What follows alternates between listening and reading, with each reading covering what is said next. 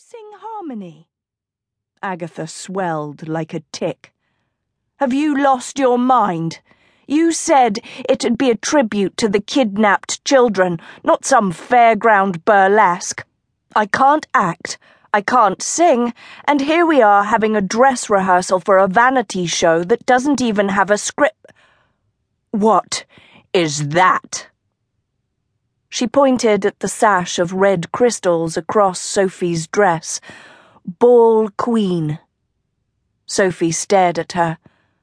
"You don't expect me to tell our story as it happened, do you?" Agatha scowled. "Oh, Agatha, if we don't celebrate ourselves, who else will?" Sophie moaned, looking out at the giant amphitheatre. "We're the Gavaldon curse breakers, the schoolmaster slayers, larger than life, greater than legend.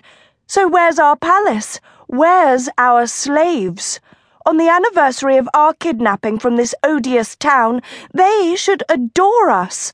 They should worship us. They should bow down instead of trolling around with fat, badly dressed widows." Her voice thundered across empty wooden seats. She turned to find her friend studying her. "The elders gave him permission, didn't they?" said Agatha. Sophie's face darkened.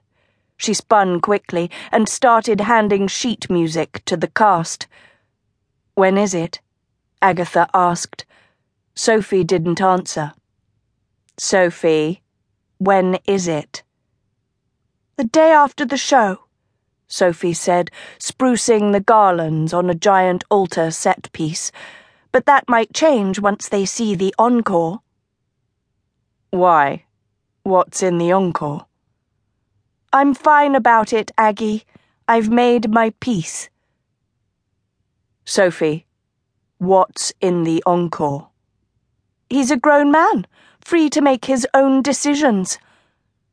"And this show has nothing to do with trying to stop your father's wedding?" Sophie twirled. "Why would you ever think that?"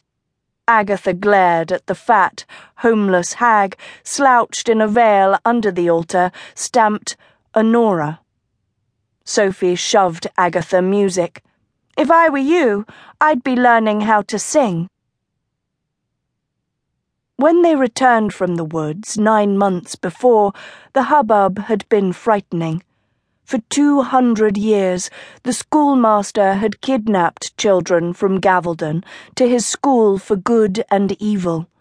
But after so many children lost forever, so many families torn apart, 2 girls had found their way back.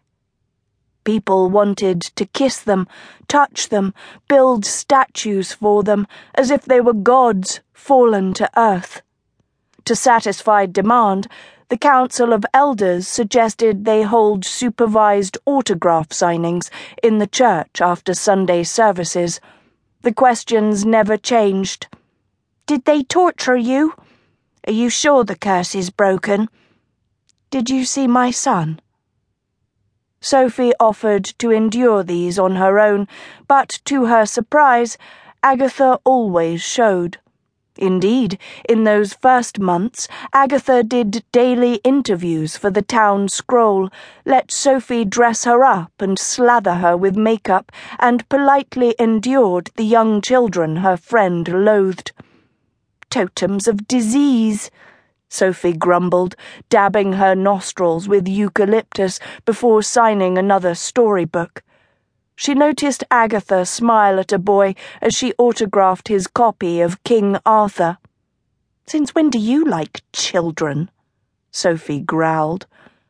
"Since they beg to see Mother when they're sick now," said Agatha, flashing lipstick stains on her teeth. "Never had so many patients in her life." But by summer, the crowd had thinned. It was Sophie's idea to do posters. "The Curse Breakers, live this Sunday, free kiss with autograph." Agatha gaped at the sign on the church door. "Free kiss?" "On their storybooks," Sophie said, puckering garishly.